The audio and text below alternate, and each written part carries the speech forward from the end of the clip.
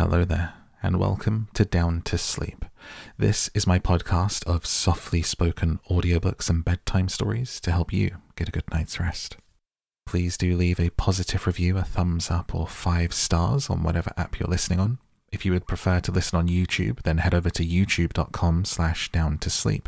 There is also a Patreon where you can support me and the podcast and get 2 readings every week. Members of the Patreon hear everything first and get to vote on what books I read next and prioritize. So come and join me at patreon.com/downtosleep. You can find links to those and my Instagram in the info for this episode. Let's go ahead and take a nice deep breath. Let's tuck you in and let's get down to sleep. Chapter 4, Jonathan Harker's Journal, continued. I awoke in my own bed. If it be that I had not dreamt, the Count must have carried me here. I tried to satisfy myself on the subject, but could not arrive at any unquestionable result. To be sure, there were certain small evidences, such as that my clothes were folded and laid by in a manner which was not my habit. My watch was still unwound, and I am rigorously accustomed to wind it the last thing before bed. These things are no proof, for they may have been evidences that my mind was not as usual, and from some cause or another I had certainly been much upset. I must watch for proof. Of one thing I am glad. If it was that the Count carried me here and undressed me, he must have been hurried in his task, for my pockets are intact. I am sure this diary would have been a mystery to him, which he would not have brooked. He would have taken or destroyed it. As I look around this room, although it has been, to me, so full of fear, it is now sort of a sanctuary. For nothing can be more dreadful than those awful women who are waiting to suck my blood. 18th of May. I have been down to look at that room again in daylight, for I must know the truth. When I got to the doorway at the top of the stairs, I found it closed. It had been so forcibly driven against the jamb that part of the woodwork was splintered. I could see that the bolt of the lock had not been shot, but the door is fastened from the inside. I fear it was no dream, and must act on this surmise. 19th of May. I am surely in the toils.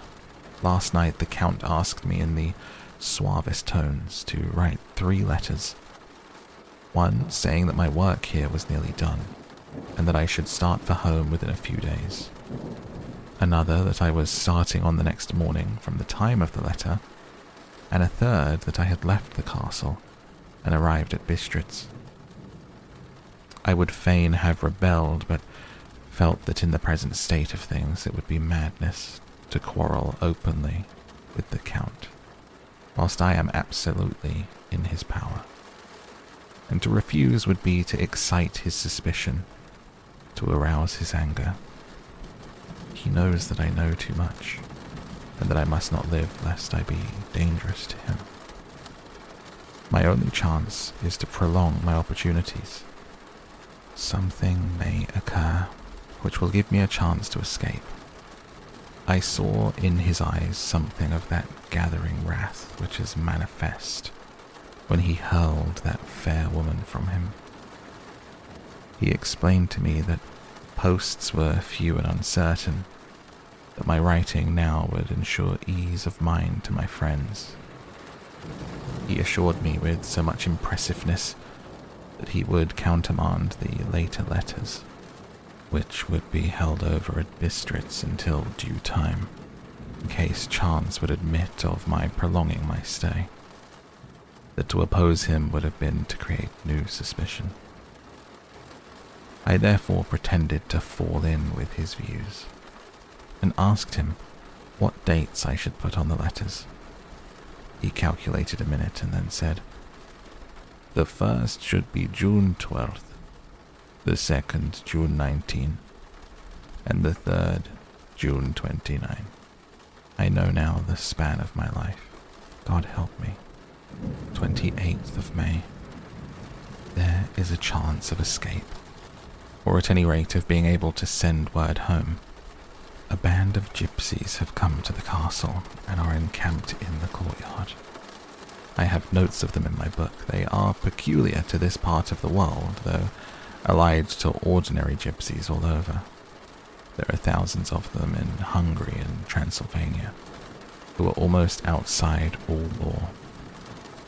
They attach themselves as a rule to some great noble and call themselves by his name. They are fearless and without religion, save superstition, and they talk only their own varieties of the Romany tongue.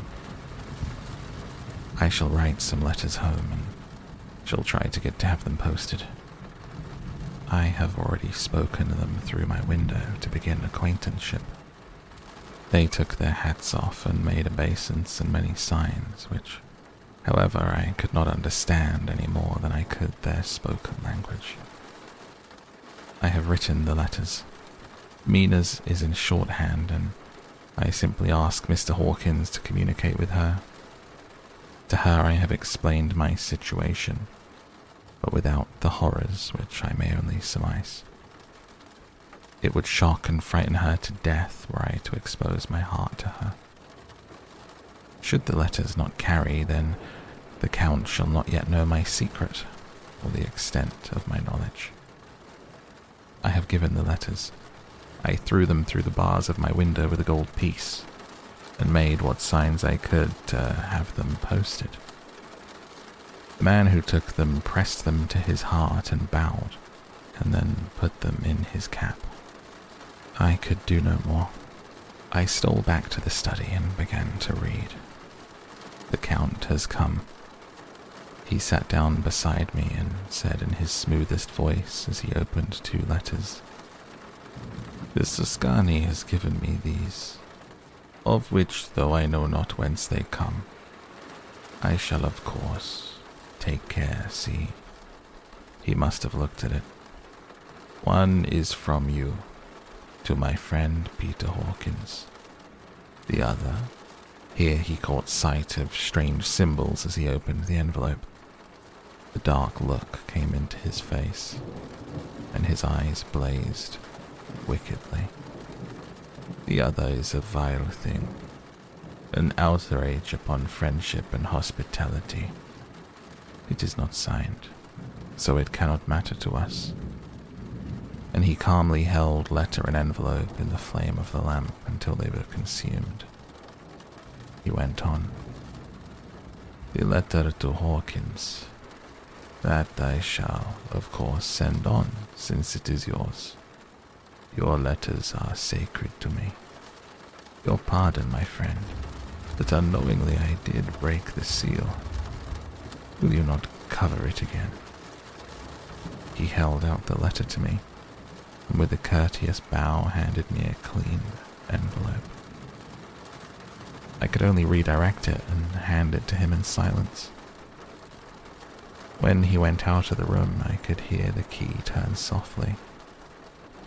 A minute later, I went over and tried it, and the door was locked. When, an hour or 2 after, the Count came quietly into the room, his coming awakened me. I had gone to sleep on the sofa. He was very courteous and very cheery in his manner. Seeing that I had been sleeping, he said, "So, my friend, you are tired. Get to bed. There is the surest rest. I may not have the pleasure to talk tonight.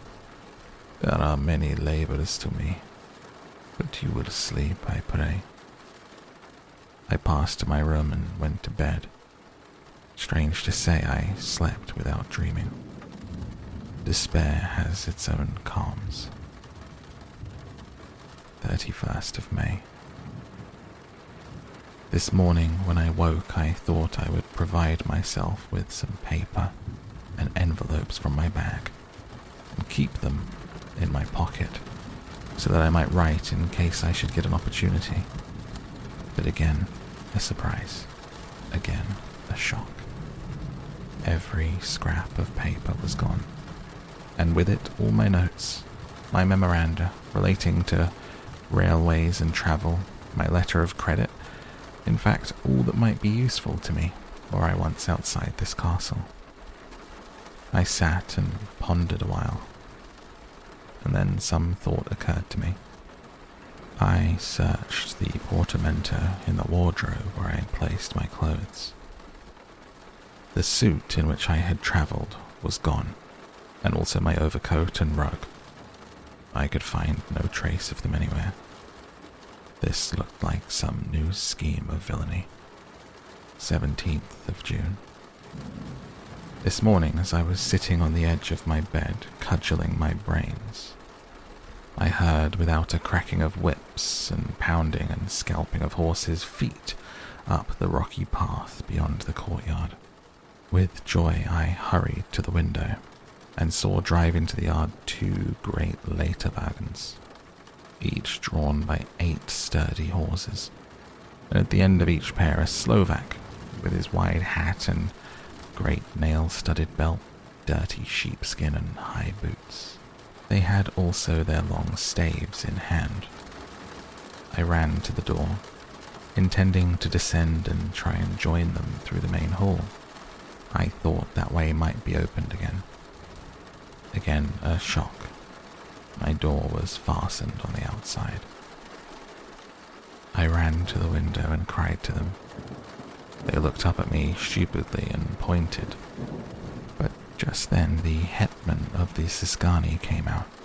Seeing them pointing to my window, said something at which they laughed. Henceforth, no effort of mine, no piteous cry or agonized entreaty would make them even look at me. They resolutely turned away. The Leiterwagons contained great square boxes with handles of thick rope. These were evidently empty by the ease with which the Slovaks handled them, by their resonance at which they were roughly moved. When they were all unloaded and packed in a great heap in one corner of the yard, the Slovaks were given some money by the Zyskani. Spitting on it for luck, they lazily went each to their horse's head. Shortly afterwards I heard the cracking of their whips die away in the distance. 24th of June, before morning. Last night the Count left me early and locked himself into his own room.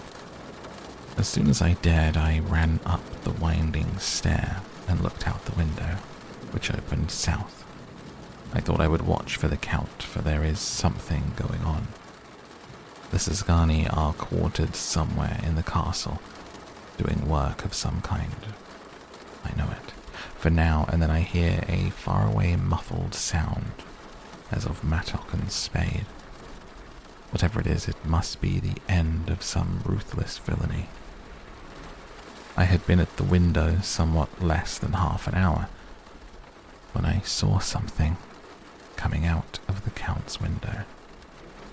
I drew back and watched carefully, and saw the whole man emerge.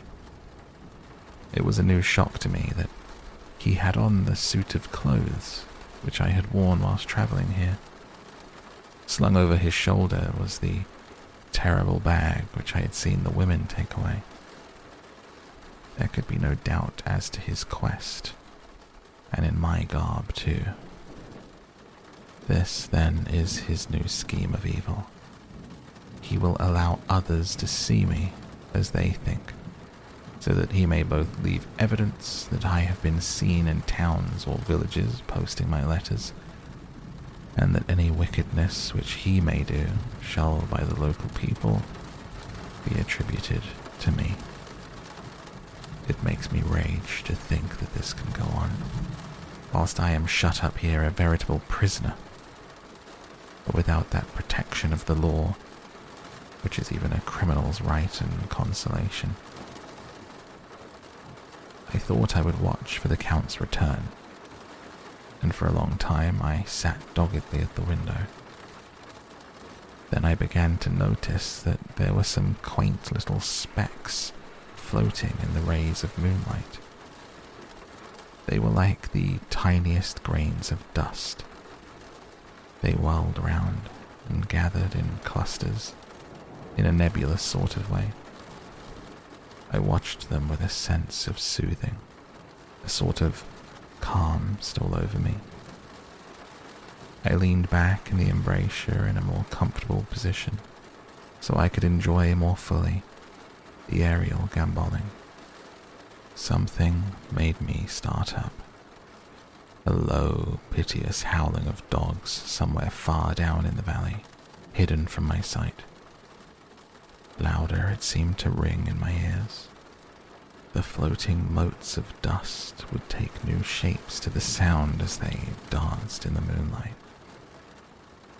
I felt myself struggling to awake. To some call of my instincts, my very soul was struggling. My half-remembered sensibilities were striving to answer the call. I was becoming hypnotized. Quicker and quicker danced the dust. Moonbeams seemed to quiver as they went by me, into the mass of gloom beyond. More and more they gathered till they seemed to take dim phantom shapes. And then I started, broad awake and in full possession of my senses, and ran screaming from the place. The phantom shapes which were becoming gradually materialized from the moonbeams were those of the 3 ghostly women to whom I was doomed. I fled and felt somewhat safer in my own room, where there was no moonlight and where the lamp was burning brightly. As I sat, I heard a sound in the courtyard, the agonized cry of a woman. I rushed to the window and, throwing it up, peered out between the bars. There indeed was a woman with disheveled hair, holding her hands over her heart as one distressed with running. She was leaning against a corner of the gateway. When she saw my face at the window, she threw herself forward and shouted in a voice laden with menace, "Monster! Give me my child!" She threw herself on her knees, and raising up her hands cried the same words in tones which wrung my heart. She tore her hair and beat her breast, and abandoned herself to all the violences of extravagant emotion. Finally she threw herself forward, and though I could not see her, I could hear her naked hands beating against the door. Somewhere high overhead, probably on the tower, I heard the voice of the Count calling in his harsh metallic whisper. His call seemed to be answered from far and wide by the howling of wolves. Before many minutes had passed, a pack of them poured, like a pent-up dam when liberated, through the wide entrance into the courtyard.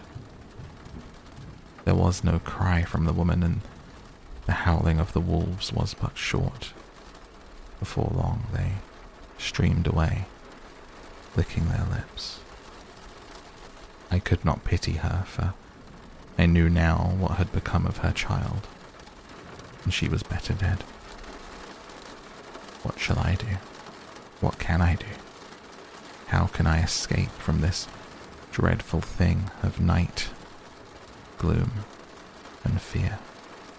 25th of June, morning. No man knows till he has suffered from the night how sweet and how dear to his heart and eye the morning can be. When the sun grew so high this morning that it struck the top of the great gateway opposite my window, the high spot which it touched seemed to me as if the dove from the ark had lighted there. My fear fell from me, as if it had been a vaporous garment which dissolved in warmth. I must take action of some sort. whilst the courage of the day is upon me. Last night, one of my post-dated letters went to post. The first of that fatal series, which is to blot out the very traces of my existence from this earth. Let me not think of it. Action. It has always been at night time that I've been molested and threatened, or in some way in danger or in fear. I have not yet seen the Count in the daylight. Can it be that he sleeps when others wake? That he may be awake whilst they sleep? If I could only get into his room. But there is no possible way. The door is always locked. There is no way for me. Yes, there is a way, if one dares to take it. Where his body has gone, why may not another body go? I have seen him myself crawl from his window. Why should I not imitate him and go in by his window? The chances are desperate, but my need is more desperate still. I shall risk it. At the worst, it can be only death. And a man's death is not a calf's. The dreaded hereafter may still be open to me. God help me in my task. Goodbye, Mina. If I fail, goodbye, my faithful friend, second father. Goodbye all, and last of all, Mina. Same day, later. I have made the effort, and God helping me, I have come back safely to this room. I must put down every detail in order. I went whilst my courage was fresh, straight to the window on the south side. At once I got outside on the narrow ledge of stone which runs around the building. The stones are big and roughly cut. The mortar has, by process of time, been washed away between them. I took off my boots and ventured out on the desperate way. I looked down once, so as to make sure that a sudden glimpse of the awful depth would not overcome me. But after that I kept my eyes away from it. I knew pretty well the direction and distance of the Count's window, and I made for it as well as I could, having regard to the opportunity available. I did not feel dizzy. I suppose I was too excited. The time seemed ridiculously short, and I found myself standing on the windowsill, trying to raise the sash. I was filled with agitation, however, when I bent down and slid feet foremost in through the window. I looked around for the Count, but with surprise and gladness I made a discovery. The room was empty. It was barely furnished with odd things which seemed to have never been used. The furniture was something the same style as that in the south rooms, and covered with dust. I looked for the key, but it was not in the lock, and I could not find it anywhere. The only thing that I found was a great heap of gold in one corner. Gold of all kinds. Roman, British, Austrian, Hungarian, Greek and Turkish money, covered with a film of dust, as though it had lain long in the ground. None of it that I noticed was less than 300 years old. There were also chains and ornaments, some jeweled, but all of them old and stained.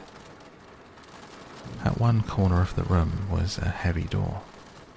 I tried it. Since I could not find the key of the room or the key of the outer door, which was the main object of my search, I must make further examination. All of my efforts would be in vain. It was open, and led through a stone passage to a circular stairway, which went steeply down. I descended, minding carefully where I went, for the stairs were dark, being only lit by a loophole in masonry.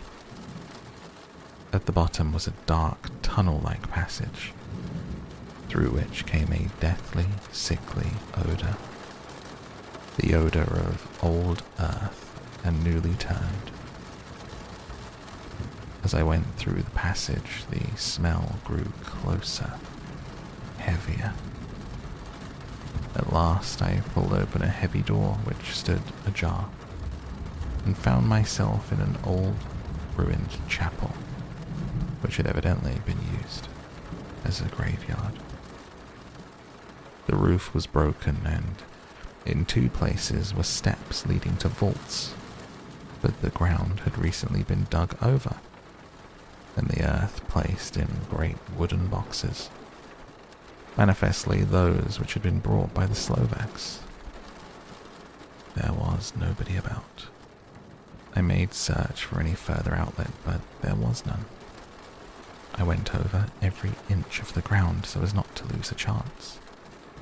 I went down even into the vaults, where the dim light struggled. To do so was a dread to my soul. Into 2 of these I went and saw nothing except fragments of old coffins and piles of dust. In the 3rd, I made a discovery. There, in one of the great boxes, of which there were 50 in all, on a pile of newly dug earth, lay the Count. He was either dead or asleep. I could not say which. The eyes were open and stony, but without the glassiness of death, and the cheeks had the warmth of life through their pallor, the lips as red as ever. But there was no sign of movement, no pulse, no breath, no beating of the heart.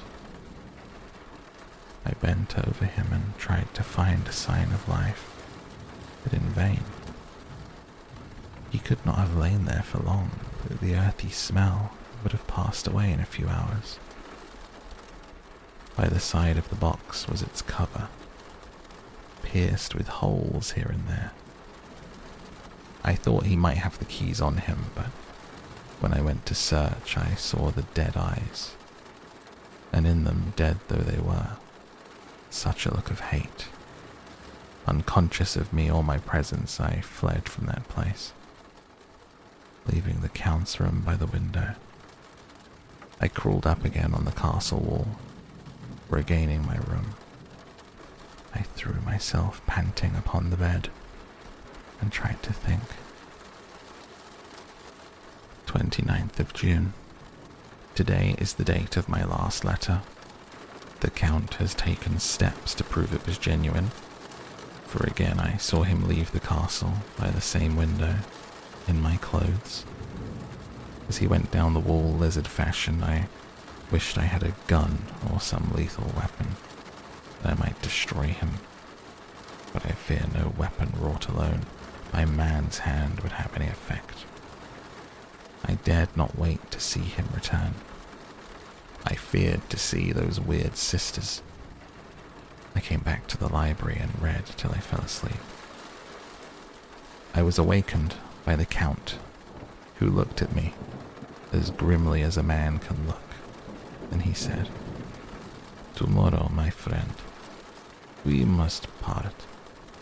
You return to your beautiful England, I to some work which may have such an end that we may never meet.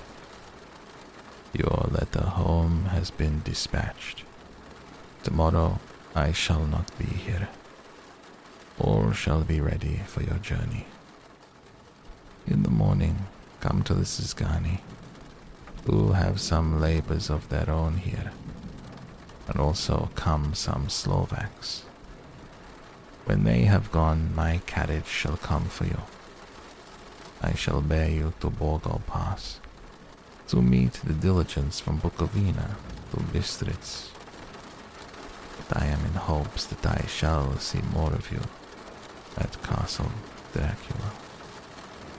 I suspected him and determined to test his sincerity. Sincerity, it seems like a profanation of the word to write it in connection with such a monster.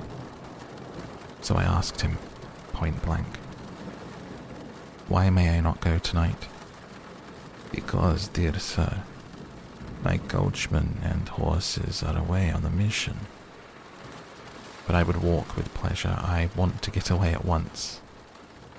He smiled, such a soft, smooth, diabolical smile. I knew there was some trick behind the smoothness. "And your baggage?" "I do not care about it. I can send for it sometime." The Count stood up and said with a sweet courtesy which made me rub my eyes, it seemed so real, "You English have a saying which is close to my heart. Its spirit is that which rules our boyars. Welcome the coming, speed the parting guest. Come with me, my dear young friend. Not an hour shall you wait in my house against your will. Sad am I at your going, and that you so suddenly desire it. Come." With a stately gravity, he, with the lamp, preceded me down the stairs and along a hall. Suddenly he stopped. Close at hand came the howling of many wolves. It was almost as if the sound sprang up at the rising of his hand, like the music of a great orchestra seeming to leap under the baton of the conductor. After a pause of a moment, he proceeded, in his stately way, to the door and drew back the ponderous bolts, unhooked the heavy chains, and began to draw it open. To my intense astonishment, I saw it was unlocked. Suspiciously, I looked all around, but I could see no key. As the door began to open, the howling of the wolves without grew louder, angrier, their red jaws with champing teeth, their blunt clawed feet as they leaped. They came in through the opening door. I knew then that to struggle at this moment against the Count was useless, with such allies as these at his command. I could do nothing. The door continued slowly to open. Only the Count's body stood in the gap. Suddenly it struck me that this might be the moment and means of my doom. I was to be given to the wolves, at my own instigation. There was a diabolical wickedness in the idea, great enough for the Count, and as a last chance I cried out, "Shut the door. I shall wait till morning." I covered my face with my hands to hide my tears of bitter disappointment. With one sweep of his powerful arm, the Count threw the door shut. The great bolts clanged and echoed through the hall as they shot back into their places. In silence, we returned to the library. After a minute or two, I went to my own room. The last I saw of Count Dracula was his kissing his hand to me, a red light of triumph in his eyes, and a smile that Judas in hell may be proud of. When I was in my room and about to lie down, I thought I heard a whispering at my door. I went to it and I softly listened. Unless my ears deceived me, I heard the voice of the Count. "Back to your own place. The time is not yet come. Wait. Have patience. Tonight is mine. Tomorrow night is yours." There was a low, sweet ripple of laughter, and in a rage I threw open the door and saw without the three terrible women licking their lips. As I appeared, they all joined in a horrible laugh and ran away. I came back to my room and threw myself on my knees. It is then so near the end. Tomorrow. tomorrow. Lord, help me and those to whom I am dear. 30th of June, morning. These may be the last words that I ever write in this diary. I slept till just before the dawn. When I woke, I threw myself on my knees, for I determined that if death came, he should find me ready. At last I felt that subtle change in the air, and I knew that morning had come. Then came the welcome cockcrow, and I felt that I was safe. With a glad heart, I opened my door and I ran down the hall. I saw the door was unlocked. Now escape was before me. With hands that trembled with eagerness, I unhooked the chains and drew back the massive bolts. But the door would not move. Despair seized me. I pulled and pulled at the door, and I shook it, till massive as it was, it rattled in its casement. I could see the bolt shot. It had been locked after I left the Count. A wild desire took me to obtain the key at any risk. I determined, then and there, to scale the wall again and gain the Count's room. He might kill me, but death now seemed happier choice between two evils. Without a pause, I rushed up to the east window and I scrambled down the wall. Into the Count's room. It was empty, but that was as I expected. I could not see a key anywhere, but the heap of gold remained. I went through the door in the corner and down the winding stair, along the dark passage to the old chapel. I knew now well enough where to find the monster that I sought. The great box was in the same place, close against the wall, but the lid was laid on it, not fastened down, the nails ready in their places to be hammered home. I knew I must reach the body for the key, so I raised the lid and laid it back against the wall. And I saw something which filled my very soul with horror. There lay the Count, but looking as if his youth had been half renewed. The white hair and moustache were changed to a dark iron grey. The cheeks were fuller. The white skin seemed ruby red underneath.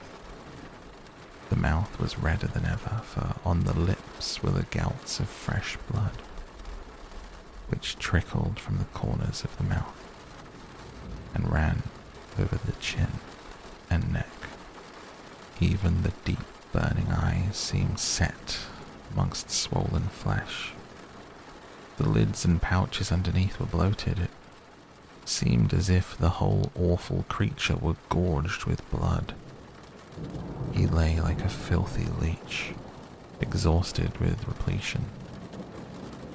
I shuddered as I bent over to touch him. Every sense in me revolted at that contact, but I had to search or I was lost. The coming night might see my own body a banquet in a similar way to those horrible three. I felt all over the body, but no sign could I find of the key.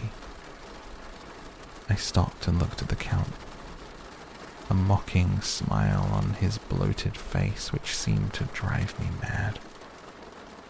This was the being that I was helping to transfer to London, where perhaps for centuries to come he might, amongst its teeming millions, satiate his lust for blood and create a new and ever-widening circle of semi-demons to batten on the helpless.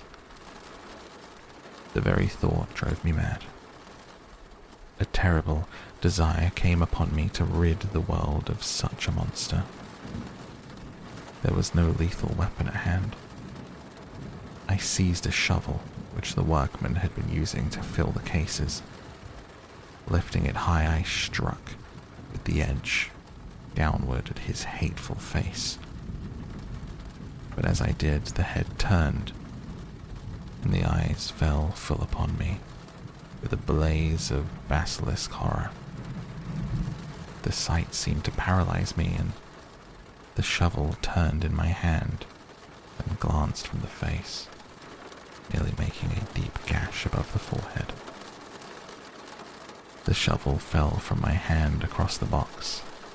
As I pulled it away, the flange of the blade caught the edge of the lid, which fell over again and hid the horrid thing from my sight. The last glimpse that I had was of the bloated face, blood-stained and fixed with a grin of malice, which would have held its own in the nethermost hell. I thought and thought what should be my next move. My brain seemed on fire. I waited, with the despairing feeling growing over me. As I waited, I heard in the distance a gypsy song, sung by merry voices coming closer. Through their song, the rolling of heavy wheels and the cracking of whips. The Ciscani and the Slovaks of whom the Count had spoken were coming. With a last look around and at the box which contained the vile body, I ran from the place and I gained to the Count's room, determined to rush out at the moment the door should be opened.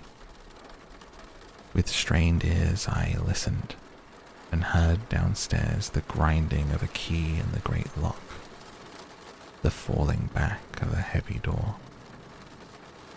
There must have been some other means of entry, or someone had a key for one of the locked doors. Then there came the sound of many feet, tramping and dying away, in some passage which sent up a clanging echo. I turned to run down again towards the vault, where I might find this new entrance. But at that moment there seemed to come a violent puff of wind, and the door to the winding stair blew to, with a shock that set the dust from the lintels flying. When I ran to push it open, I found that it was hopelessly fast. I was again a prisoner. The net of doom was closing around me more closely. As I write, there is in the passage below a sound of many tramping feet, the crash of weights being set down heavily, doubtless the boxes with their freight of earth. There is a sound of hammering, the box being nailed down. Now I can hear the heavy feet tramping again along the hall, with many other idle feet coming behind them. The door is shut, and the chains rattle. The grinding of the key in the lock. I can hear the key withdraw. Another door opens and shuts, and I hear the creaking of lock and bolt. Hark! In the courtyard and down the rocky way, the roll of heavy wheels, the crack of whips, the chorus of the Ciscani as they pass into the distance. I am alone in the castle with those awful women. Mina is a woman, and there is naught in common. They are devils of the pit. I shall not remain alone with them. I shall try to scale the castle wall farther than I have yet attempted. I shall take some of the gold with me, lest I want it later. I may find a way from this dreadful place, and then away for home. Away to the quickest and nearest train, away from this cursed spot, from this cursed land, where the devil and his children still walk with earthly feet. At least God's mercy is better than that of these monsters. The precipice is steep and high. At its foot a man may sleep, as a man. Goodbye all. Mina. A letter from Miss Mina Murray to Miss Lucy Westenra on the 9th of May. My dearest Lucy, Forgive my long delay in writing, but I have been simply overwhelmed with work. The life of an assistant schoolmistress is sometimes trying. I am longing to be with you, and by the sea, where we can talk together freely and build our castles in the air. I've been working very hard lately because I want to keep up with Jonathan's studies. I've been practicing shorthand very assiduously. When we are married, I shall be able to be useful to Jonathan, and if I can stenograph well enough, I can take down what he wants to say in this way and write it out for him on the typewriter, at which also I am practicing very hard. He and I sometimes write letters in shorthand, and he's keeping a stenographic journal of his travels abroad. When I'm with you, I shall keep a diary in the same way. I don't mean one of those 2 pages to the week with Sunday squeezed in a corner diaries, but a sort of journal which I can write in whenever I feel inclined. I do not suppose there will be much of interest to other people, but it is not intended for them. I may show it to Jonathan some day, if there is in it anything worth sharing. But it is really an exercise book. I shall try to do what I see lady journalists do. Interviewing and writing descriptions, trying to remember conversations. I'm told that with a little practice, one can remember all that goes on, or that one hears during a day. However, we shall see. I will tell you of my little plans when we meet. I just had a few hurried lines from Jonathan from Transylvania. He's well and will be returning in about a week. I am longing to hear all of his news. It must be so nice to see strange countries. I wonder if Jonathan and I, shall ever see them together. There is the 10 o'clock bell ringing. Goodbye. Your loving Mina. Tell me all the news when you write. You've not told me anything for a long time. I hear rumours, and especially of a tall, handsome, curly-haired man. A letter from Lucy to Mina. My dearest Mina, I must say you tax me very unfairly with being a bad correspondent. I wrote to you twice since we parted, and your last letter was only your second. Besides, I have nothing to tell you. There is really nothing to interest you. Town is very pleasant just now, and we go a good deal to picture galleries, and for walks and rides in the park. As to the tall, curly-haired man, I suppose it was the one who was with me at the last pop. Someone has evidently been telling tales. That was Mr. Holmwood. He often comes to see us, and he and Mama get on very well together. They have so many things to talk about in common. We met some time ago a man that would just do for you, if you were not already engaged to Jonathan. He is handsome, well off, and of good birth. He is a doctor, and really clever. Just fancy. He's only 29, and he has an immense lunatic asylum all under his own care. Mr. Holmwood introduced him to me, and he called here to see us, and often comes now. I think he is one of the most resolute men I ever saw, and yet the most calm. He seems absolutely imperturbable. I can fancy what a wonderful power he must have over his patients. He has a curious habit of looking one straight in the face, as if trying to read one's thoughts. He tries this on very much with me, but I flatter myself that he has got a tough nut to crack. I know that from my glass. Do you ever try to read your own face? I do, and I can tell you it's not a bad study, and gives you more trouble than you can well fancy if you've never tried it. He says that I afford him a curious psychological study, and I humbly think I do. I do not, as you know, take sufficient interest in dress to be able to describe the new fashions. dress is a bore. That is slang again. But never mind. Arthur says it every day. There. It is all out. Mina, we've told all of our secrets to each other since we were children. We've slept together. We've eaten together. Laughed and cried together. And now, though I have spoken, I would like to speak more. Mina, couldn't you guess? I love him.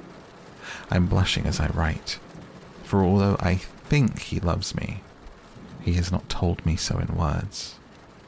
But Mina, I love him. I love him. I love him. There. That does me good. I wish I were with you, dear, sitting by the fire undressing, as we used to sit. I would try to tell you what I feel. I do not know how I am writing this even to you. I'm afraid to stop, or I should tear up the letter. And I don't want to stop, for I do so want to tell you all. Let me hear from you at once, and tell me all that you think about it. Mina, I must stop. Good night. Bless me in your prayers, and Mina, pray for my happiness. P.S. I need not tell you that this is a secret. Good night again. Lucy. Letter from Lucy to Mina, the 24th of May. My dearest Mina, thanks and thanks and thanks again for your sweet letter. It was so nice to be able to tell you and to have your sympathy. My dear, it never rains but it pours. How true the old proverbs are. Here am I, who shall be 20 in September, and yet I never had a proposal till today. Not a real proposal. And today I have had 3. Just fancy, 3 proposals in one day. Isn't it awful? I feel sorry, really and truly sorry for 2 of the poor fellows. Mina, I am so happy that I don't know what to do with myself, and 3 proposals? But for goodness sake, don't tell any of the girls. They would be getting all sorts of extravagant ideas and imagining themselves injured and slighted if in their very first day at home they do not get 6 at least. Some girls are vain. You and I, Mina dear, who are engaged and are going to settle down soon soberly into old married women, can despise vanity. Well, I must tell you about the 3, but you must keep it a secret, dear, from everyone, except of course Jonathan. You will tell him, because I would, if I were in your place, certainly tell Arthur. A woman ought to tell her husband everything. Don't you think so, dear? And I must be fair. Men, like women, certainly their wives, to be quite as fair as they are. And women, I am afraid, are not always quite as fair as they should be. Well, my dear, number 1 came just before lunch. I told you of him, Dr. John Seward, the lunatic asylum man, with the strong jaw and the good forehead. He was very cool outwardly, but was nervous all the time. He had evidently been schooling himself as to all sorts of little things, and remembered them. But he almost managed to sit down on his silk hat, which men don't generally do when they are cool. And then, when he wanted to appear at ease, he kept playing with a lancet in a way that made me nearly scream. He spoke to me, Mina, very straightforwardly. He told me how dear I was to him, though he had known me so little, and what his life would be with me to help and cheer him. He was going to tell me how unhappy he would be if I did not care for him. But when he saw me cry, he said that he was a brute, and he would not add to my present trouble. Then he broke off, and asked if I could love him in time. And when I shook my head, his hands trembled. With some hesitation, he asked me if I cared already for anyone else. He put it very nicely, saying that he did not want to wring any confidence from me, but only to know, because if a woman's heart was free, a man might have hope. And then, Mina, I felt a sort of duty to tell him that there was someone. I only told him that much, and as he stood up, and he looked very strong and very grave as he took both of my hands in his and said that he hoped that I would be happy. That if I ever wanted a friend, that I must count him one of my best. Oh, Mina dear, I can't help crying. You must excuse this letter being all blotted. Being proposed to is all very nice and all that sort of thing. But it isn't at all the happy thing when you have to see a poor fellow whom you know loves you, honestly, going away, looking all broken-hearted, to know that no matter what he may say at that moment, you are passing quite out of his life. My dear, I must stop here at present. I feel so miserable, though I am so happy. Arthur has just gone, and I feel in better spirits than when I left off, so I can go on telling you about the day. Well, my dear, number 2 came after lunch. He is such a nice fellow, an American from Texas. He looks so young and fresh. It seems almost impossible that he's been to so many places and has had such adventures. I sympathize with poor Desdemona when she had such a dangerous stream poured in her ear. I suppose we women are such cowards that we think a man will save us from fears, and we marry him. I know now what I would do if I were a man and I wanted to make a girl love me. No, I don't, for there was Mr. Morris telling us his stories, and Arthur never told any. And yet, I am somewhat previous. Mr. Quincy P. Morris found me alone. It seems that a man always does find a girl alone. No, he doesn't. For Arthur tried to make a chance, and I helping him all I could. I'm not ashamed to say it now. I must tell you beforehand that Mr. Morris doesn't always speak slang. That is to say, he never does so to strangers or before them, for he is really well educated and has exquisite manners. But he found out that it amused me to hear him talk American slang, and whenever I was present and there was no one to be shocked, he said such funny things. I am afraid, my dear, he has to invent it all, for it fits exactly into whatever else he has to say. But this is a way slang has. I do not know myself if I shall ever speak slang. I do not know if Arthur likes it. I've never heard him use any of it yet. Well, Mr. Morris sat down beside me and looked as happy and jolly as he could. But I could see all the same that he was very nervous. He took my hand in his and said ever so sweetly, "Miss Lucy, I know I ain't good enough to regulate the fixins of your little shoes, but I guess if you wait till you find a man that is, you will go join them 7 young women with the lamps when you quit. Won't you just hitch up alongside of me and let us go down the long road together, driving in double harness?" Well, he did look so good-humored and so jolly that it didn't seem half so hard to refuse him as it did poor Dr. Seward. So I said as lightly as I could that I did not know anything of hitching and that I wasn't broken to harness at all yet. Then he said that he had spoken in a light manner, and he hoped that if he had made a mistake in doing so, on so grave and so momentous an occasion for him, that I would forgive him. He really did look serious when he was saying it, and I couldn't help feeling a bit serious too. I know, Mina, you will think me a horrid flirt. I couldn't help feeling a sort of exultation that he was number 2 in one day. And then, my dear, before I could say a word, he began pouring out a perfect torrent of love-making, laying his very heart and soul at my feet. He looked so earnest over it that I shall never again think that a man must be playful always, and never earnest, because he is merry at times.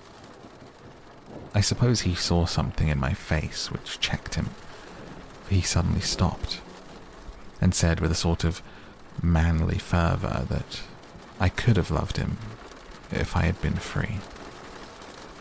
Lucy, you are an honest-hearted girl, I know. I should not be here speaking to you as I am now if I did not believe you clean grit right through to the depths of your soul. Tell me, like one good fellow to another, is there anyone else that you care for? And if there is, I'll never trouble you a hair's breadth again, but will be, if you will let me, a very faithful friend. My dear Mina, why are men so noble when we women are so little worthy of them? Here was I, almost making fun of this great-hearted true gentleman. I burst into tears, I'm afraid. My dear, you will think this a very sloppy letter in more ways than one, and I really felt very badly. Why can't they let a girl marry 3 men, or as many as want her? Save all this trouble. But this is heresy, and I must not say it. I'm glad to say that, though I was crying, I was able to look into Mr. Morris's brave eyes, and I told him straight. Yes, there is someone I love, though he has not told me yet that he even loves me. I was right to speak to him so frankly, for quite a light came into his face. He put out both of his hands and took mine, and said in a hearty way, "That's my brave girl. It's better worth being late for a chance of winning you than being in time for any other girl in the world. Don't cry, my dear. If it's for me, I'm a hard nut to crack, and I take it standing up. If that other fellow doesn't know his happiness, well, he'd better look for it soon, or he'll have to deal with me. Little girl, your honesty and pluck have made me a friend, and that's rarer than a lover. It's more unselfish anyhow. My dear, I'm going to have a pretty lonely walk between this and Kingdom Come. Won't you give me one kiss? It'll be something to keep off the darkness now and then. You can, you know, if you like. For that other good fellow, he must be a good fellow, my dear, and a fine fellow, or you could not love him. Hasn't spoken yet." That quite won me, Mina, for it was brave and sweet of him, and noble too. And he was so sad. So I leant over and kissed him. He stood up with my 2 hands in his, and as he looked down into my face, I'm afraid I was blushing very much. And he said, "Little girl, I hold your hand and you've kissed me, and if these things don't make us friends, then nothing ever will.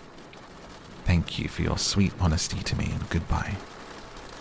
He wrung my hand, and taking up his hat, he went straight out of the room without looking back, without a tear or a quiver or a pause, and I'm crying like a baby. Why must a man like that be made unhappy, when there are lots of girls about who would worship the very ground that he trod on? I know I would if I were free, only I don't want to be free. My dear, this quite upset me. I feel I cannot write of happiness just at once. I don't wish to tell you of number 3, until it can all be happy. Ever your loving Lucy. P.S. About number 3, I needn't tell you of number 3, need I? Besides, it was also confused. It seemed only a moment from his coming into the room until both his arms were wrapped around me and he was kissing me. I am very, very happy, and I don't know what I have done to deserve it. I must only try in the future to show that I am not ungrateful to God for all of his goodness to me, sending me such a lover, such a husband, such a friend. Goodbye. Dr. Seward's diary, kept in phonograph. 25th of May. Ebb tide in appetite today. Cannot eat, cannot rest, so diary instead. Since my rebuff of yesterday, I have sort of an empty feeling. Nothing in the world seems of sufficient importance to be worth the doing.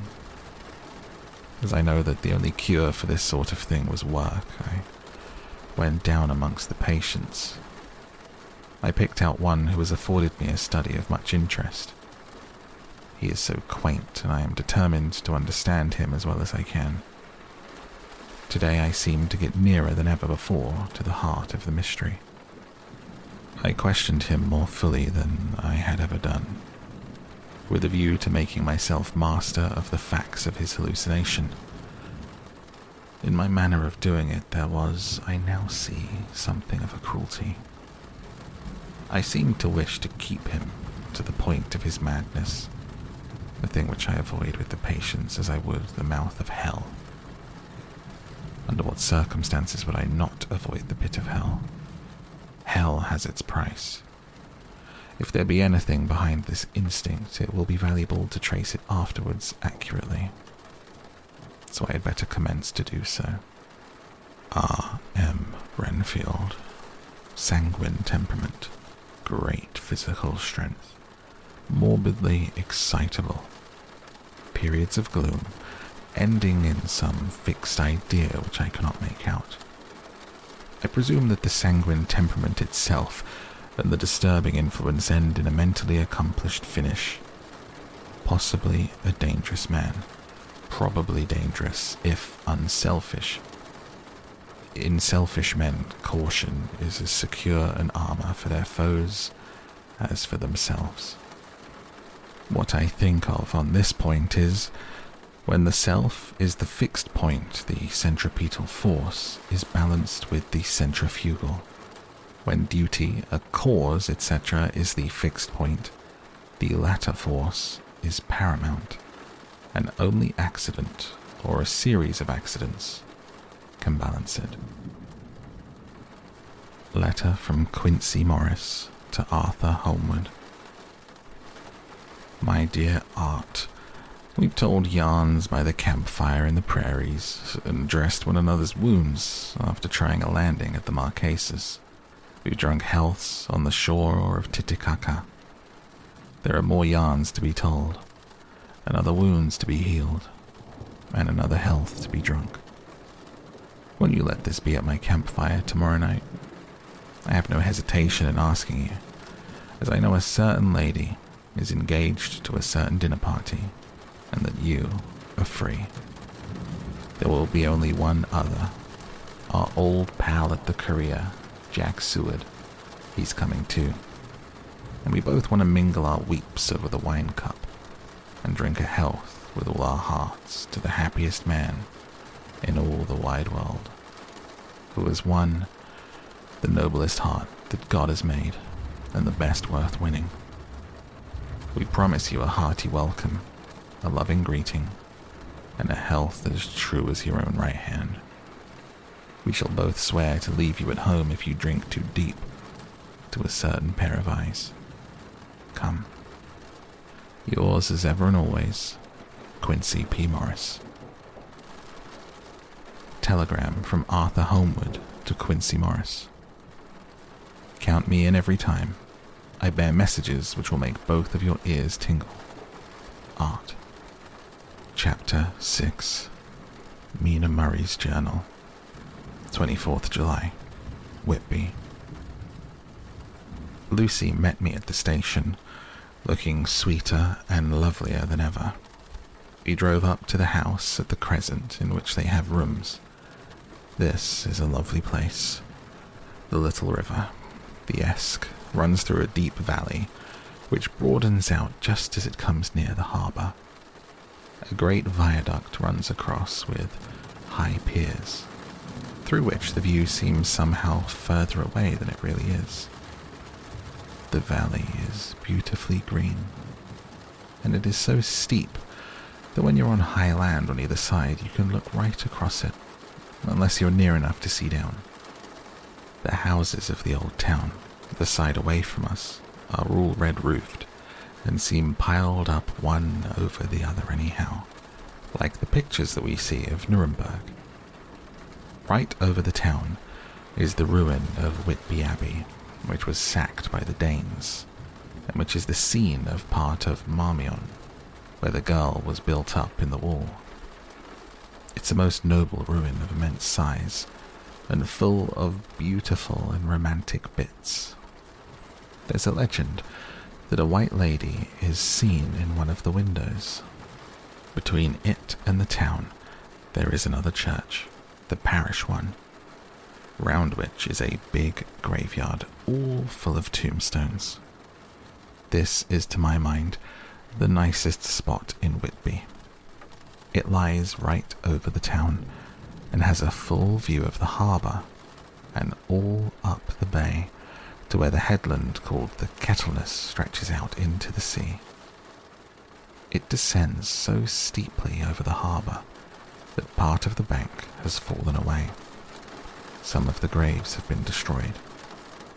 In one place, part of the stonework of the graves stretches out over the sandy pathway far below. There are walks with seats beside them through the churchyard. People go and sit there all day, looking at the beautiful view, enjoying the breeze. I shall come and sit here very often myself and work. Indeed, I am writing now, with my book on my knee, listening to the talk of 3 old men who are sitting beside me. They seem to do nothing all day but sit up here and talk. The harbour lies below me, with on the far side one long granite wall stretching out into the sea, with a curve outwards at the end of it, in the middle of which is a lighthouse. A heavy seawall runs along outside of it. On the near side, the seawall makes an elbow crooked inversely, and its end too has a lighthouse. Between the 2 piers there is a narrow opening into the harbour which then suddenly widens. It is nice at high water, but when the tide is out it shoals away to nothing, and there is merely the stream of the Esk, running between banks of sand, with rocks here and there. Outside the harbour on this side there rises for about half a mile a great reef, the sharp edge of which runs straight out from behind the south lighthouse. At the end of it is a buoy with a bell, which swings in bad weather and sends a mournful sound on the wind. They have a legend here that when a ship is lost, bells are heard out at sea. I must ask the old man about this. He's coming this way. He's a funny old man. He must be awfully old. His face is gnarled and twisted like the bark of a tree. He tells me he's nearly 100, that he was a sailor in the Greenland fishing fleet when Waterloo was fought. He is, I am afraid, a very sceptical person, for when I asked him about the bells at sea and the White Lady, he said very brusquely, "I wouldn't fash mysel about them, miss. Them things be all wore out. Mind, I don't say that there never was, but I do not say that there wasn't in my time. They be all very well for comers and trippers and the like, but not for a nice young lady like you. Them feet folks from York and Leeds be always eating cured herrings and drinking tea, looking out to buy a cheap jet with Creed or. I wonder mysel who'd be bothered telling lies to them, even the newspapers, which is full of fool talk." I thought he would be a good person to learn interesting things from, so I asked him if he would mind telling me something about the whale fishing in the old days. He was just settling himself to begin when the clock struck 6, whereupon he laboured to get up and said, "I must be going home now, miss. My granddaughter doesn't like to be kept waiting when the tea is ready, for it takes me time to crammel doon the grease, for there be many of 'em. Miss, I lack belly timber sairly by the clock." He hobbled away, and I could see him hurrying as well as he could down the steps. The steps are a great feature on the place. They lead from the town up to the church. There are hundreds of them. I do not know how many, and they wind up in a delicate curve. The slope is so gentle that a horse could easily walk up and down them. I think they must originally have had something to do with the abbey. I shall go home too. Lucy went out visiting with her mother, and as they were only duty calls, I did not go. They will be home by this. Chapter 7. Mina Murray's journal. 1st of August. I came up here an hour ago with Lucy. We had a most interesting talk with my old friend and the 2 others who always come and join him. He is evidently the Sir Oracle of them, and I should think must have been in his time a most dictatorial person. He will not admit anything, and downfaces everybody. If he can't out-argue them, he bullies them, and then takes their silence for agreement with his views. Lucy was looking sweetly pretty in her white lawn frock. She has got a beautiful colour since she's been here. I noticed that the old men did not lose any time in coming up and sitting near her when we sat down. She is so sweet with old people, I think they all fell in love with her on the spot. Even my old man succumbed and did not contradict her, but gave me double share instead.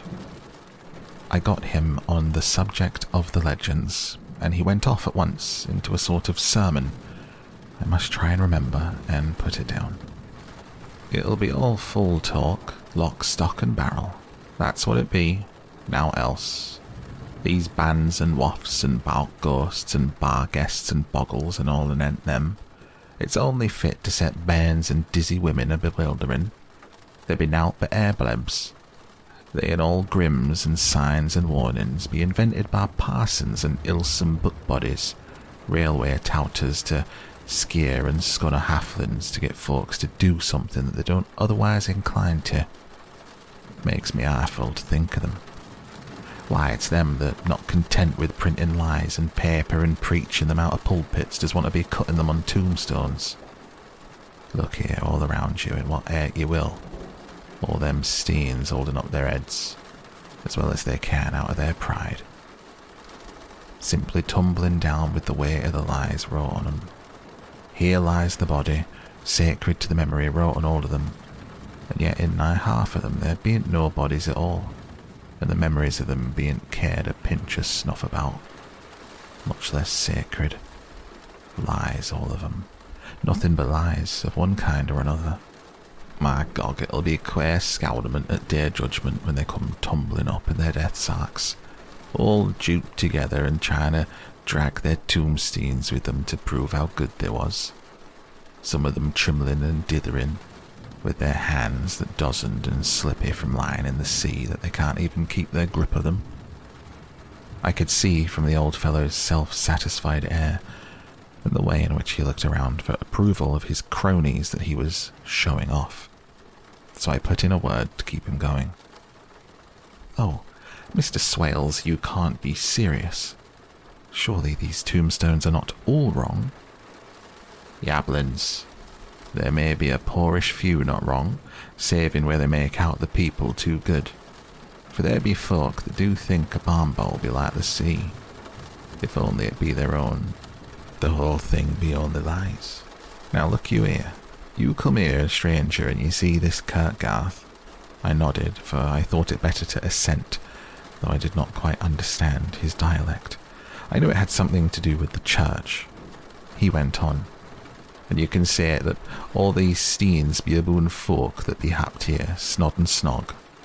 I assented again. "Then that be just where their lie comes in. Why, there is scores of these lay beds that be tomb as old Dunn's back a box on Friday night." He nudged one of his companions and they all laughed.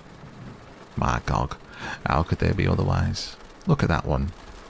Read it." I went over and read. "Edward Spenslaw, master mariner, murdered by pirates off the coast of Andres, April 1854. When I come back," Mr. Swales went on. "Who brought him home, I wonder, to have him here? Murdered off coast of Andres, and you constated his body lay under. Why, I could name ye a dozen whose bones lie in the Greenland seas above, where the currents may have drifted 'em. There may be steens around ye. Ye can, with your young eyes, read the small print of the lies from here. This Braithwaite Lowry, I knew his father, lost in the Lively off Greenland in 20, or Andrew Woodhouse, drowned in the same seas in 1777. John Paxton drowned off Cape Farewell a year later. or old John Rawlins, whose grandfather sailed with me, drowned in the Gulf of Finland in '50. Do you think that all these men will have to make a rush to Whitby when the trumpet sounds? I have me anthems about it. I tell you, that when they got here, they'd be jumbling and jostling one another that way that it'd be like a fight up on the ice of the old days, when we'd be at one another from daylight to dark, trying to tie up our cuts by the light of the Aurora Borealis. This was evidently a local pleasantry, for the old man cackled over it, and his cronies joined in with gusto.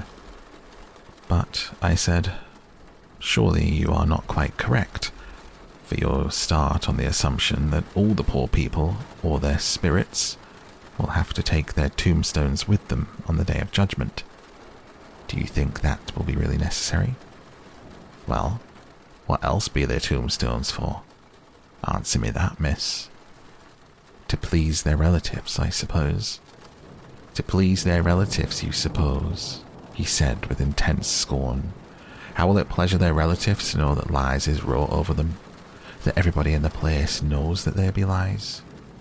He pointed to a stone at our feet, which had been laid down as a slab on which the seat was rested, close to the edge of the cliff. Read the lies on that. The letters were upside down to me from where I sat, but Lucy was more opposite to them, so she leant over and read. Sacred to the memory of George Cannon, who died in the hope of a glorious resurrection on July 29th, 1873. Falling from the rocks at Kettleness, this tomb was erected by his sorrowing mother to her dearly beloved son. He was the only son of his mother, and she was a widow. Really, Mr. Swales, I don't see anything very funny in that. She spoke her comment very gravely and somewhat severely. You don't see how funny. But that's because you don't know the sorrowing mother was a hellcat that hated him because he was a crooked. A regular amateur he was. He hated her, so that he committed suicide in order that she mightn't get an insurance that she put on his life. He blew nigh the top of his head off with an old musket, one they had for scaring the crows with. That's the way that he fell off the rocks. And as to hopes of a glorious resurrection, I've often heard him say myself that he hoped he'd go to hell, for his mother was so pious that she'd be sure to go to heaven, and he didn't want to addle where she was. Now isn't that steeing at any rate? He hammered it with his stick as he spoke. A pack of lies. And won't it make Gabriel keckle when Geordie comes panting up the grease with the tombstone balanced on his hump, and asks for it to be took as evidence? I did not know what to say, but Lucy turned the conversation as she said, rising up, "Oh, why did you tell us all of this? It's my favourite seat, and I cannot leave it. And now I find I must go sitting over the grave of a suicide. Ah, that won't harm you, my pretty. And it make the poor Geordie gladsome to have so trim a lass sitting on his lap. That won't hurt you. Why, I've sat here off and on for the nigh 20 years past, and hasn't done me no harm. Don't ye fash about them as lies under ye, or that doesn't lie there either. It'll be time for ye to be getting scart when you see the tombstones all run away with, and the place as bare as a stubble field. There's the clock. I must be gone. My service to you, ladies." And off he hobbled. Lucy and I sat a while, and it was all so beautiful before us that we took hands as we sat. She told me all over again about Arthur and their coming marriage. That made me just a little heartsick, for I haven't heard from Jonathan for a whole month. The same day, I came up here alone, for I am very sad. There was no letter for me. I hope there cannot be anything the matter with Jonathan. The clock has just struck 9. I see the lights scattered all over the town, sometimes in rows where the streets are and sometimes singly. They run right up the Esk and die away in the curve of the valley. To my left, the view is cut off by a black line of roof of the old house next to the abbey. The sheep and lambs are bleating in the fields away behind me, and there is a clatter of donkeys' hoofs up the paved road below. The band on the pier is playing a harsh waltz in good time. Further along the quay, there is a Salvation Army meeting in a back street. Neither of the bands hears the other, but up here, I hear and see them both. I wonder where Jonathan is and if he is thinking of me. I wish he were here. Dr. Seward's Diary, 5th of June. The case of Renfield grows more interesting the more I get to understand the man. He has certain qualities very largely developed: selfishness, secrecy, and purpose. I wish I could get at what is the object of the latter. He seems to have some settled scheme of his own, but what it is I do not yet know. His redeeming quality is a love of animals, though indeed he has such curious turns in it that I sometimes imagine he is only abnormally cruel. His pets are of odd sorts. Just now his hobby is catching flies. He has at present such a quantity that I have had myself to expostulate. To my astonishment, he did not break out into a fury, as I expected, but took the matter in simple seriousness. He thought for a moment and then said, "May I have 3 days? I shall clear them away." Of course, I said that would do. I must watch him. 18th of June. He has turned his mind now to spiders, and has got several very big fellows in a box. He feeds them with his flies, and the number of the latter is becoming sensibly diminished, although he has used half his food in attracting more flies from outside to his room. 1st of July. His spiders are now becoming as great a nuisance as his flies. Today I told him he must get rid of them. He looked very sad at this, so I said that he must clear out some of them at all events. He cheerfully acquiesced in this, and I gave him the same time as before for reduction. He disgusted me much whilst I was with him, for when a horrid blowfly bloated with some carrion food buzzed into the room, he caught it, held it for a few moments between his finger and a thumb, and before I knew what he was going to do, he put it in his mouth and ate it. I scolded him for it, but he argued quietly that it was very good and very wholesome, that it was his life, strong life, it gave life to him. This gave me an idea, or the rudiments of one, where I must watch how he gets rid of his spiders. He has evidently some deep problem in his mind. He keeps a little notebook in which he is always jotting down something. Whole pages of it are filled with masses of figures, generally single numbers added up in batches. Then the totals are added in batches again, as though he were focusing some account, as the auditors put it. 8th of July. There is a method in his madness, and the rudimentary idea in my mind is growing. It will be a whole idea soon, and then, oh unconscious celebration, you will have to give the wall to your conscious brother. I kept away from my friend for a few days, so that I might notice if there were any change. Things remain as they were, except he has parted with some of his pets and got a new one. He has managed to get a sparrow, and has already partially tamed it. His means of taming is simple, for already the spiders have diminished. Those that do remain are well fed, for he still brings in the flies, tempting them with his food. 19th of July. We are progressing. My friend has now a whole colony of sparrows. His flies and spiders are almost obliterated.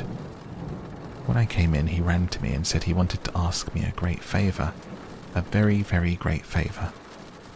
As he spoke, he fawned on me like a dog. I asked him what it was, and he said, with a sort of rapture in his voice and bearing, "A kitten, A nice little sleek playful kitten that I can play with and teach and feed and feed and feed. I was not unprepared for this request.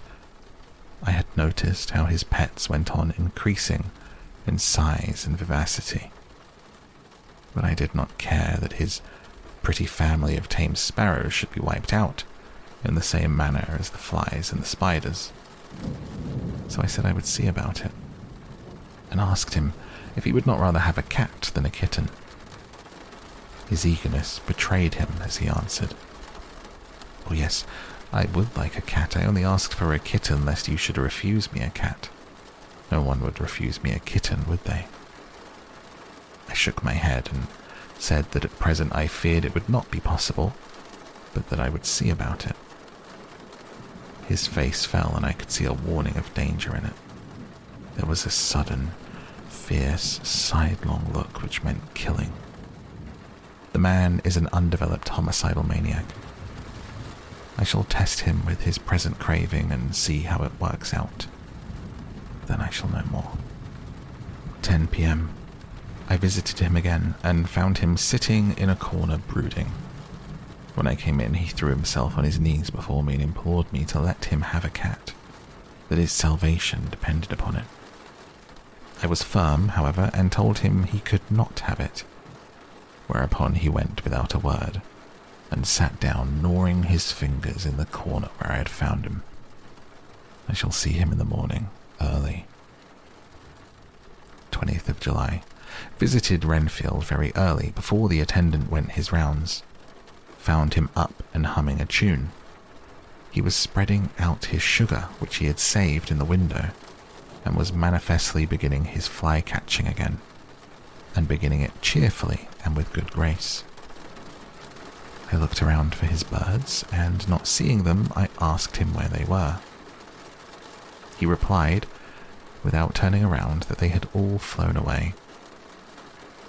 There were a few feathers about the room, and on his pillow a drop of blood. I said nothing, but went on and told the keeper to report to me if there was anything odd about him during the day. 11 a.m. The attendant has just been to me to say that Renfield has been very sick and disgorged a lot of feathers. My belief is, doctor, he said, that he's eaten his birds, and he took them and ate them raw. 11 p.m. I gave Renfield a strong opiate tonight, enough to make even him sleep. I took away his pocketbook to look at it. The thought that's been buzzing around my brain lately is complete, and the theory proved. My homicidal maniac is of a peculiar kind. I shall have to invent a new classification for him, and call him a zoophagous, a life-eating maniac. What he desires is to absorb as many lives as he can. He has laid himself out to achieve it in a cumulative way. He gave many flies to one spider and many spiders to one bird. Then he wanted a cat to eat the many birds, and what would have been his later steps? It would almost be worthwhile to complete the experiment. It might be done if only there were a sufficient cause. Men sneered at vivisection, and look at its results today. Why not advance science in its most difficult and vital aspect, the knowledge of the brain? Had I even the secret of one such mind, did I hold the key to the fancy of even one lunatic, I might advance my own branch of science to a pitch compared with which Burdon Sanderson's physiology or Ferrier's brain knowledge would be as nothing. If only there were a sufficient cause. I must not think too much about this, or I may be tempted. A good cause might turn the scale with me, for may not I too be of an exceptional brain, congenitally? How well the man reasoned. Lunatics always do within their own scope. I wonder at how many lives he values a man, or if at only one. He's closed the account most accurately, today begun a new record. How many of us begin a new record with each day of our lives? To me, it seems only yesterday that my whole life ended with my new hope, and that truly I began a new record. So it will be until the great recorder sums me up and closes my ledger account with a balance to profit or loss.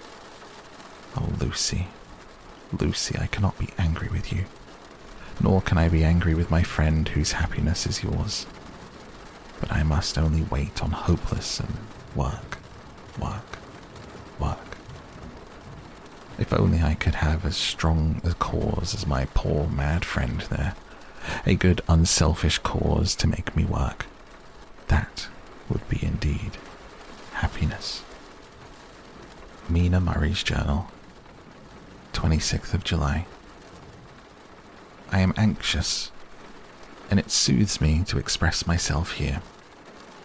It is like whispering to oneself and listening at the same time. And there is also something about the shorthand symbols that make it different from writing. I am unhappy about Lucy and about Jonathan. I had not heard from Jonathan for some time, and was very concerned. But yesterday, dear Mr. Hawkins, who is always so kind, sent me a letter from him.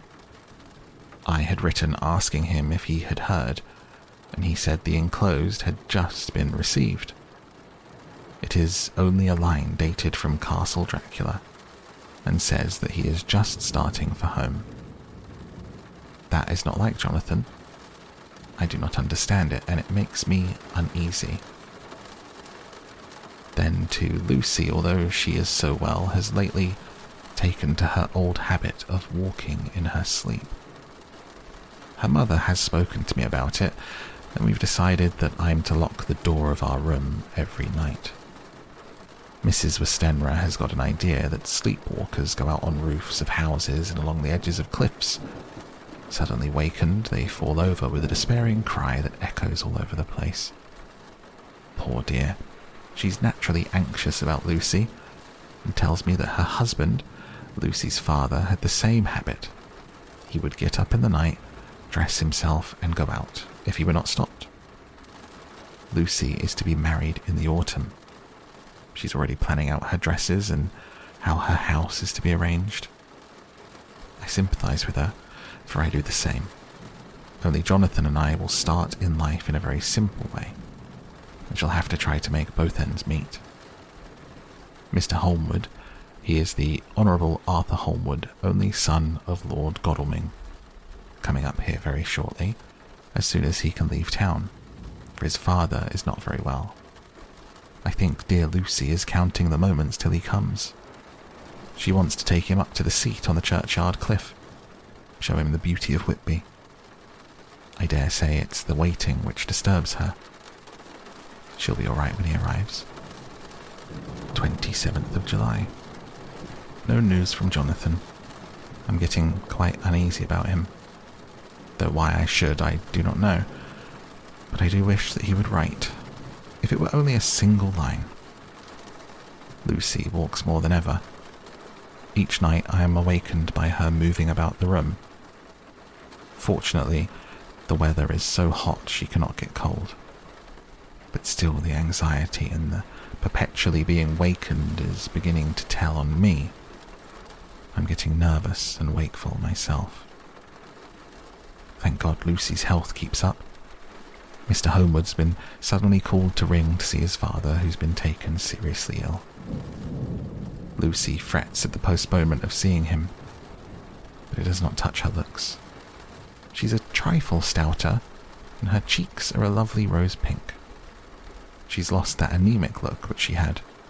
I pray it will all last. 3rd of August. Another week gone, and no news from Jonathan. Not even to Mr. Hawkins, from whom I have heard. Oh, I do hope he's not ill. He surely would have written. I look at that last letter of his, but somehow it does not satisfy me. It does not read like him, yet it is his writing. There is no mistake of that. Lucy has not walked much in her sleep the last week, but there is an odd concentration about her which I do not understand. Even in her sleep she seems to be watching me. She tries the door and finding it locked goes about the room searching for the key. 6th of August. Another 3 days and no news. This suspense is getting dreadful. If I only knew where to write to or where to go to, I should feel easier, but no one has heard a word of Jonathan since that last letter. I must only pray to God for patience. Lucy is more excitable than ever, but is otherwise well. Last night was very threatening. The fishermen say we're in for a storm. I must try to watch it and learn the weather signs. Today is a grey day, and the sun, as I write, is hidden in thick clouds high over Kettleness. Everything is grey, except the green grass, which seems like emerald amongst it. Grey earthy rock, grey clouds tinged with the sunburst at the far edge, hanging over the grey sea, into which the sand points stretch like grey fingers. The sea is tumbling in over the shallows and the sandy flats with a roar, muffled in the sea mists drifting inland.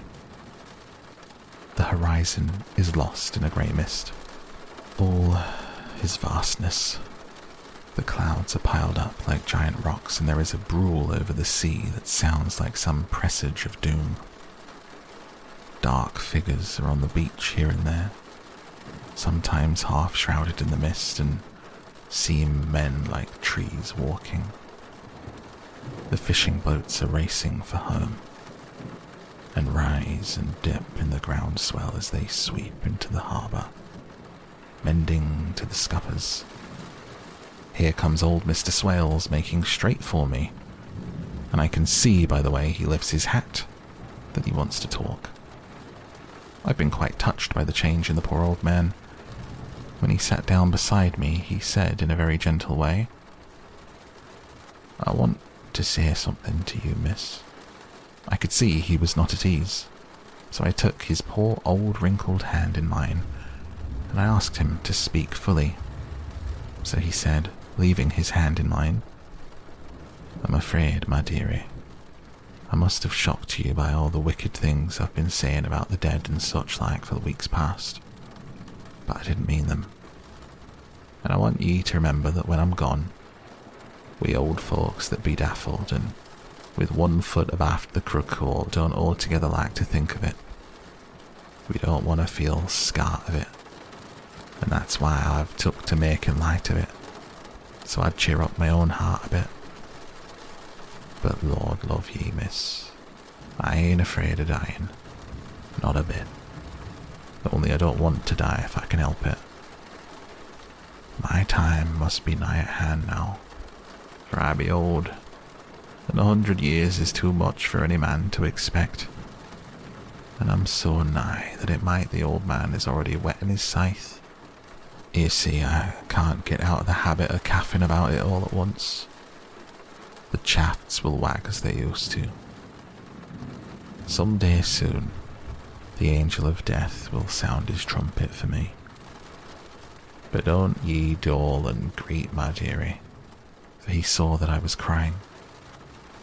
If he should come this very night, I'd not refuse to answer his call. For life be, after all, only a waiting for something else than what we're doing, and death be all that we can rightly depend on. But I'm content, for it's coming to me, my dearie, and it's coming quick. It may be coming while we be looking and wondering. Maybe it's in that wind out over the sea that's bringing in with it loss and wreck and sore distress and sad hearts. Look, look, he cried suddenly. There's something in that wind, and in the host beyond that sounds and looks and tastes and smells like death. It's in the air. I feel it coming. Lord, make me answer cheerful when my call comes. He held up his arms devoutly and raised his hat. His mouth moved as though he were praying. After a few minutes' silence, he got up, shook hands with me and blessed me, and said goodbye and hobbled off. It all touched me and upset me very much. I was glad when the Coast Guard came along with his spyglass under his arm. He stopped to talk to me, as he always does, but all the time kept looking at a strange ship. "I can't make her out," he said. "She's a Russian by the look of her, but she's knocking about in the queerest way. She doesn't know her mind a bit. She seems to see the storm coming, but can't decide whether to run up north in the open or to put in here. Look, there again. She's steered mighty strangely, for she doesn't mind the hand on the wheel. Changes about with every puff of wind. We'll hear more of her before this time tomorrow."